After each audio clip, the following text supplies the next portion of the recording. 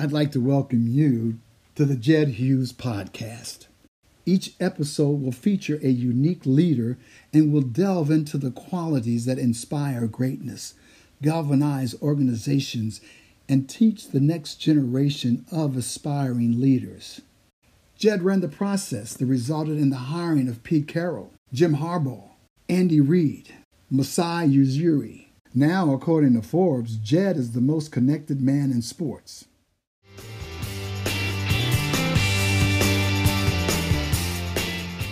My guest today is one of an elite group of coaches that are in the Miami Football Hall of Fame, including Ara Parseghian, Paul Brown, Woody Hayes, Sean McVay, and my guest, John Harbaugh. Since becoming the head coach of the Baltimore Ravens, he is the winningest coach in the team's history, has had 9 winning seasons, 10 playoff wins, winning the Super Bowl against his brother, the head coach of the San Francisco 49ers, and currently one of the most innovative and adaptable coaches in the National Football League.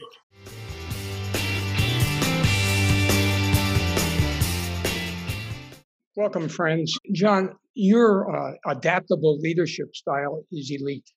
In this period of time, with all the unrest going on, your ability to adapt and adjust and to listen, I think is remarkable.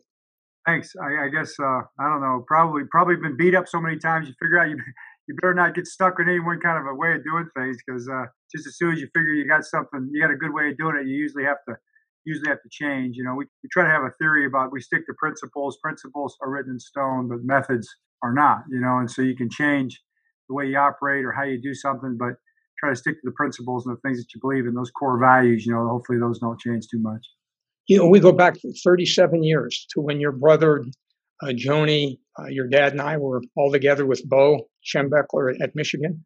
That was reminded when you talked a little bit about the tweet that your dad, or the text your dad sent you. Well, you lived that too, you know, that time. And I can remember one time we were young, Jed. I hate to say it, but you were young too, though. You were like I'm going to say you were early 20s. 20, yeah, 25, 26, 27. Right. And we were like in junior high, and we were playing hockey one morning at 6 o'clock, and you showed up at the rink to watch us play. I don't know how you did it or why you did it, but we sure appreciated you being there. It's funny, the things you remember in life. But, you know, those were times that we were kids, you know, growing up, and you were part of that. And things do evolve and they do improve and they do change. But this particular evolution in our country, or whatever it is definitely been going on for quite a long time. And like with sports, the connection between, you know, those days in the early 70s and now, it's kind of remarkable. And when Dad brought that up and said, you know, these are things, and I've heard the stories before, you know, with the Bo and what he's dealing with the players and the times and the just how things were changing in the country. And Bo had to adapt. You know, he had to rethink some of the things he was doing. And then I think adapting was really not too much part of the culture of anybody. You know, it was kind of, everybody was kind of set in stone in their ways. But Bo wasn't. You know, Bo found ways to acknowledge and be open-minded about what was going on. So I guess that's pretty good learning, you know, experience for Jim and I at a young age, just to see that and then have our dad talk about it. It's pretty amazing. Well, you know, I remember being in that coaching meeting in '73 when Frank Broyles came in. And at that time, it was really the Pac-8 and the Big Ten that were really, you know, forefront on integration. And Frank, down at Arkansas, they hadn't really begun to integrate. And he came in and really wanted to try to understand what it was like to try to coach black athletes in ASCO.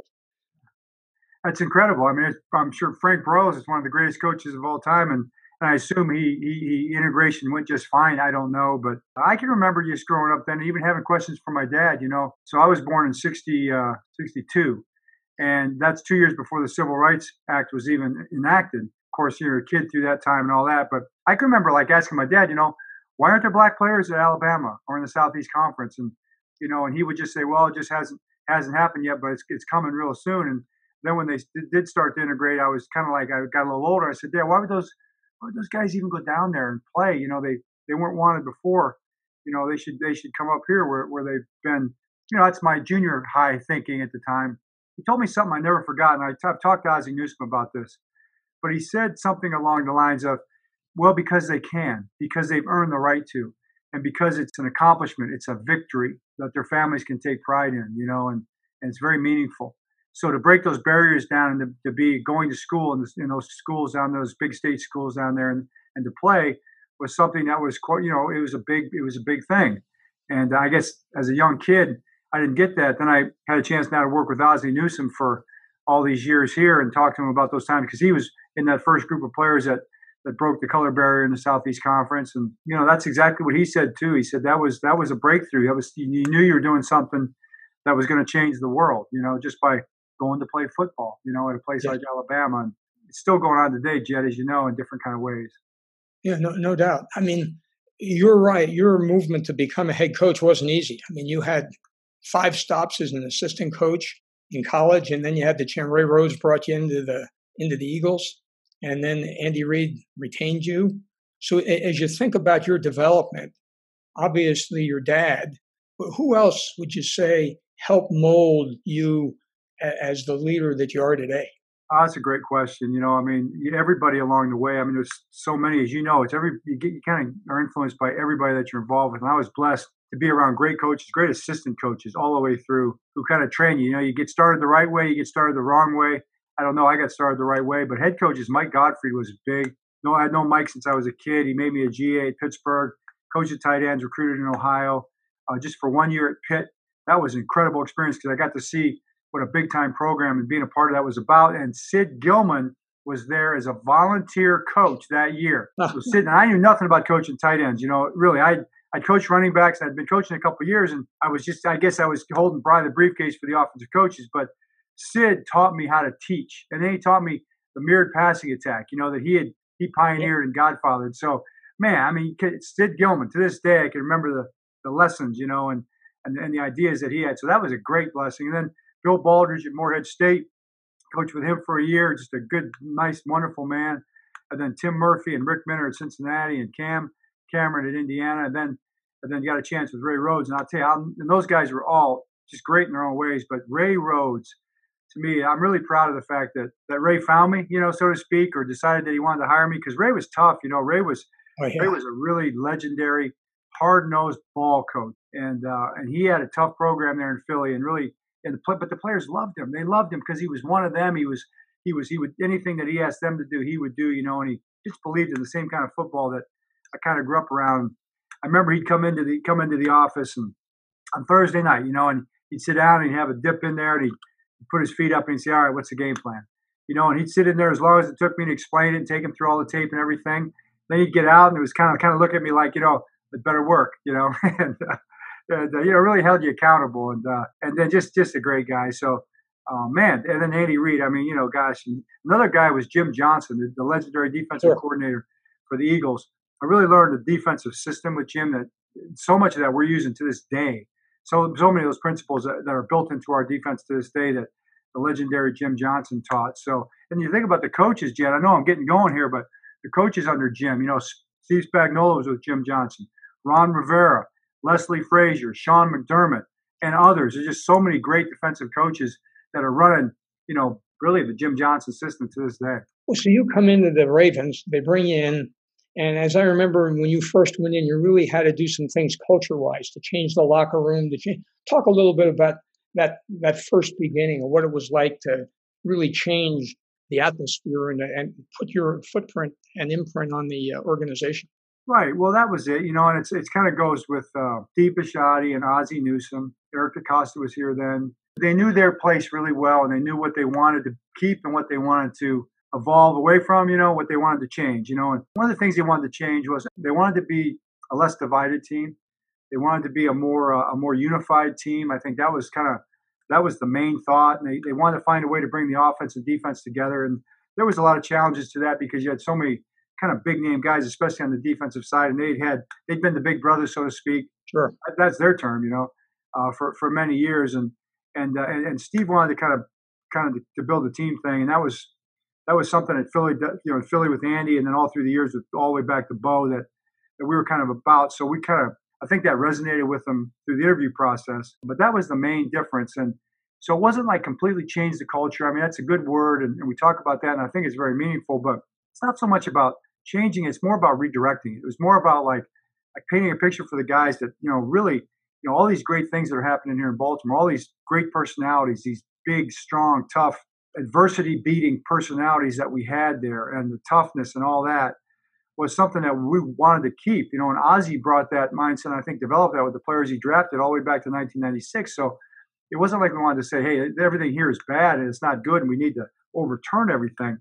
We just need to build on it and redirect it just a little bit and kind of rethink our values and who we really are. And what I tried to do was explain to them and convince them that this persona that you have is not really who you are. I've had a chance now, I would say early on, I've had a chance now to be here for 4 months, and I've gotten to know you guys, and I've seen you guys work. And this persona that people have, the bad boys or the Raiders of the East and all that, wearing the black hat, it's kind of fun, but it's really not who you are. Really what you guys are high character guys. You guys are hardworking guys. You're a very blue collar team. And even though we have great stars, we don't have a star system, and they kind of did have a star system, but I'd say we're going to change the star system into a team system. And the idea is that the brightest stars are the ones that plug in to everybody around them. The brightest star of all is the sun, and the sun is what gives life, gives energy. Everything revolves around the sun, and that's what a star is supposed to do. It's supposed to give energy and life. It's supposed to uplift everybody around them. So that's what we want our stars to be all about. And those guys, that's who they were anyway. Ray was like that. Ed was like that. Suggs was like that. Haloti, those guys, they embrace that. Marshall Yanda, they all embrace that over time. And I think that's kind of what we've evolved into now over a long time. But it was really more of a kind of redirecting and convincing that, we're kind of about something a little different than maybe what people think we're about. Why don't we show them who we really are? Well, you've adapted offensively. Changed that to your offensive coordinator based on your quarterback. And I think you kind of on the forefront of using data as it relates to decision making and so forth. You want to talk a little bit about how you've evolved to the state that you are offensively and so forth? From a data standpoint, that's something we've always plugged into to some degree. And the data guy, the analytics guys, they love us because they see what we do, and we make a lot of decisions that they do agree with and that are data driven or historical, analytically driven. But they wouldn't love us as much if they talked to me about it, because they would know that we're not buying everything they say, because and they know there's a statistical reason for that, because the more you react to like certain averages, and you bring those, the more those averages come back to the middle. So in other words, the more you go for it on fourth down, the less you're going to make it than what the numbers say you are now. I don't want to be the one to pay the price for all those stops. We're not trying to bring the average back to the middle. The reason that people have been so successful on fourth down is because they only do it in the most advantageous times. So you still got to pick your spots, but also realizing that, you really do need to go for a lot more than people have historically. And that's been a blind spot for coaches for many years, just a punt. So there's a lot of things to be learned from it. But I still think in the end, as a coach, you got to read the tea leaves here. You got to feel the situation. You got to understand what you're facing, what's in front of you, what your opponent looks like, and what your odds are of success, and how much risk you want to take. And that sometimes goes by what you see along with what the numbers tell you. As far as changing the offense, never been stuck to an offense. I was, as I grew up, and you mentioned, Jed, the places that you've been, I never was a guy that was in one system. Like, didn't grow up in the West Coast system. Right. So it's not like, this is the West Coast system is my system, so to speak, and this is what we have to do. We got to call it to Jed Hank, and this is how it's always been done. So this is how we do it. I've never been stuck in that mold, and the same is true on defense. And I'm more of a defensive coach. Learned a lot from Jim Johnson, but I've never been stuck to calling it this, that, or the other. We've always been able, just because you move around so much, I've always felt like you build a system around your players, and then you build the best possible system that you can teach and can be organized and taught in a simple way to make it as complicated for your opponent and as simple for your players as you possibly can. Keep the main thing the main thing. Don't burden them with too much information. But make sure they have the necessary information, and they understand the priorities of what you're trying to accomplish. So if they're going to err on the side of doing it in a way that is what you want to accomplish. We're not going to burden them with a bunch of things that are going to interfere with their ability to perform and to compete and not play fast in real time. So in other words, I guess the point is that when a talent like Lamar Jackson becomes available, and you recognize that talent for what it is, you're able to say, okay, we can build something around him. It's not like, does he fit into this system, this preconceived notion that we have about what our offense needs to look like? You don't even think about that. You think, what could our offense look like with him? And a lot of these plays that we run, they're being run in football, or they were run even. A lot of them were run 40 and 50 years ago, but they're all plays, what would fit his ability, his unique skill set, and then what kind of players we want to put around a player like that to make all this stuff work. And to me, that's what having a vision or creating a vision is, and then trying to transfer that vision into the minds of the players and the coaches and all that is really where the work comes in. But it's paid off in a great way, and I think there's a real lesson here, Jed, in every area of life, whether it's business or government or anything else. Is the idea that there are a lot of people out there with a lot of ability and a lot of talent who are just chomping at the bit to be successful, and those of us who are in position to hire people and put people in positions and things like that, sometimes you got to think out of your own box, and the box of the way things have done, and go find motivated, talented people that want to do well and build something for them, and then let them go and see what they can accomplish for you. And I really believe that's what we've done with Lamar. Well, you've also have 8 people have been on your staff that have moved on to become head coaches. So there must be something that you do in terms of helping to develop them, because some people, don't want to promote their people. I mean, one of the great things about working for Bo was he knew that if you busted your butt for him, he was going to try to help you get a job. So I don't know if that you learned that way back through your dad, or you've seen that and you've developed that thinking yourself. But coaches like to know the head coach is in their corner trying to help them move on.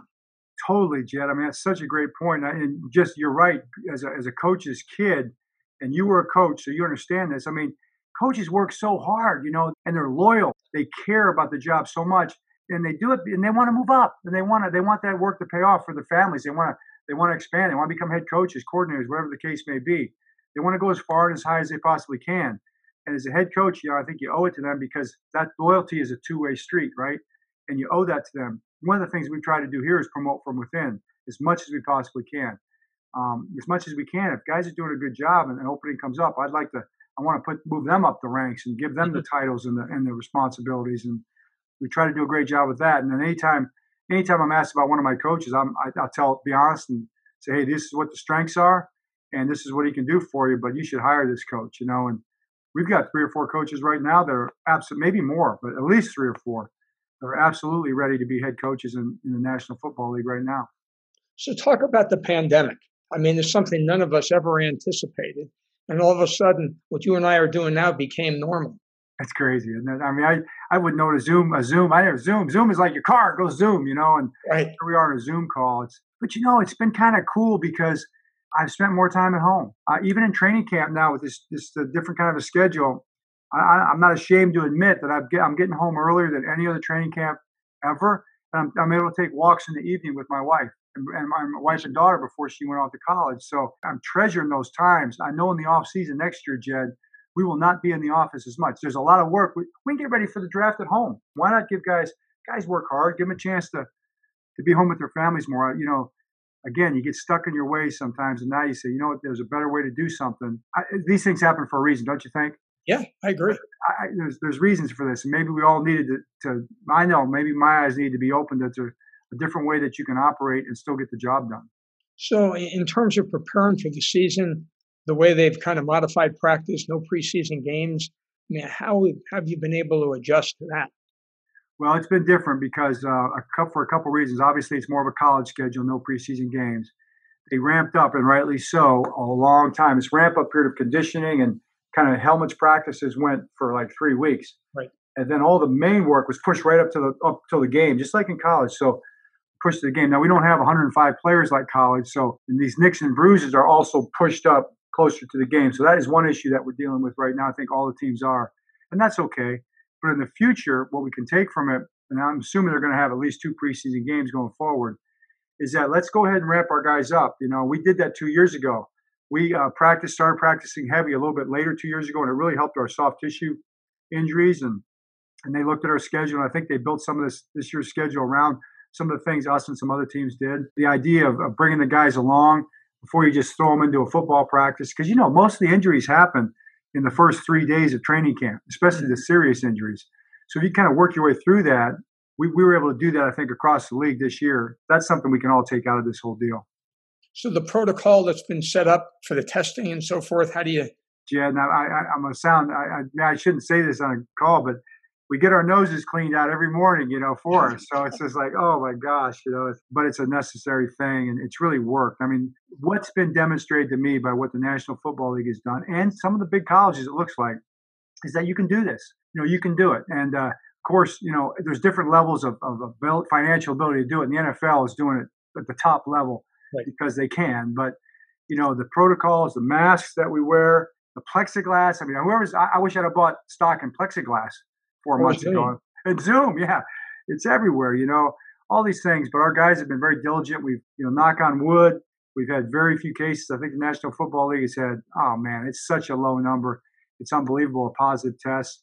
And the thing that I've learned is that football is not a spreader of coronavirus. So that's something I think the colleges, the Big Ten, the Pac-12, I wish they would take heed and let those kids play. Free the Big Ten, free the Pac-12, let them play. So that, your thought in terms of your season, do you see any hiccups potentially down the way of where players, one of the things Bruce Arians had said early on was he was thinking of always sitting a quarterback out so that he wasn't in the meetings, that if a group tested positive, he'd always have a quarterback ready to play. I don't know if you've thought about any of that as it relates to position groups. We have thought about it, and we haven't done that because we think we're mitigating with our distance and our masks and things like that. In the contact tracing, we have these beepers right here. They beep if you get too close for too long. This is a really valuable tool. To me, it's like, yes, it's possible. I mean, it's possible that things could go south and a team or two could have a problem. The odds are that it's not going to happen. I think the odds are big that it's not going to happen. So therefore, it's worth trying, and worth doing it and going for it. Good for the country. It's good for the people involved. I do believe the same thing for college. I believe that the risks are there, but there's risks in any part of life. The upside opportunity for the players, the coaches, fans, students, all those things are really very important, and it's kind of important to remember that. I don't think, we're not telling medical school students that you've got to put your medical career on hold. You've got to completely stop, but we are telling football players that they have to do that. And while there are risks, there are also a really good chance that it's going to work. And the downside of not participating in life could, for elementary school kids, for people working jobs, trying to pay their rent, all these different things. There's a real cost to that too that should be factored into this equation. No, I totally agree with you. I mean, your success, obviously, you're in the Miami Hall of Fame. You're in there with Woody, with Ara, with Paul Brown. I mean, the accomplishments that you've achieved to date in the last 10, 11 years and one of the winningest coaches in the league, and just the way you go about your job and the way you treat people. I mean, you're a really an elite leader that's been able to adapt, and it's fun to have known you so long. Appreciate it. Well, the Miami thing is probably the biggest thing. I mean, those coaches you named, and a lot of people don't know about the Cradle of Coaches and all those amazing coaches that are from Miami of Ohio. Take a lot of pride in that. Ray Lewis and Ed Reed, they got their U, Miami, but I tell them that Miami University was the first Miami, and so we take a lot of pride in that great place. Thanks for bringing that up. Unbelievable. Well, hey, good luck to the team, your family, and really appreciate our friendship and you taking time during the start of the season to be able to visit with us.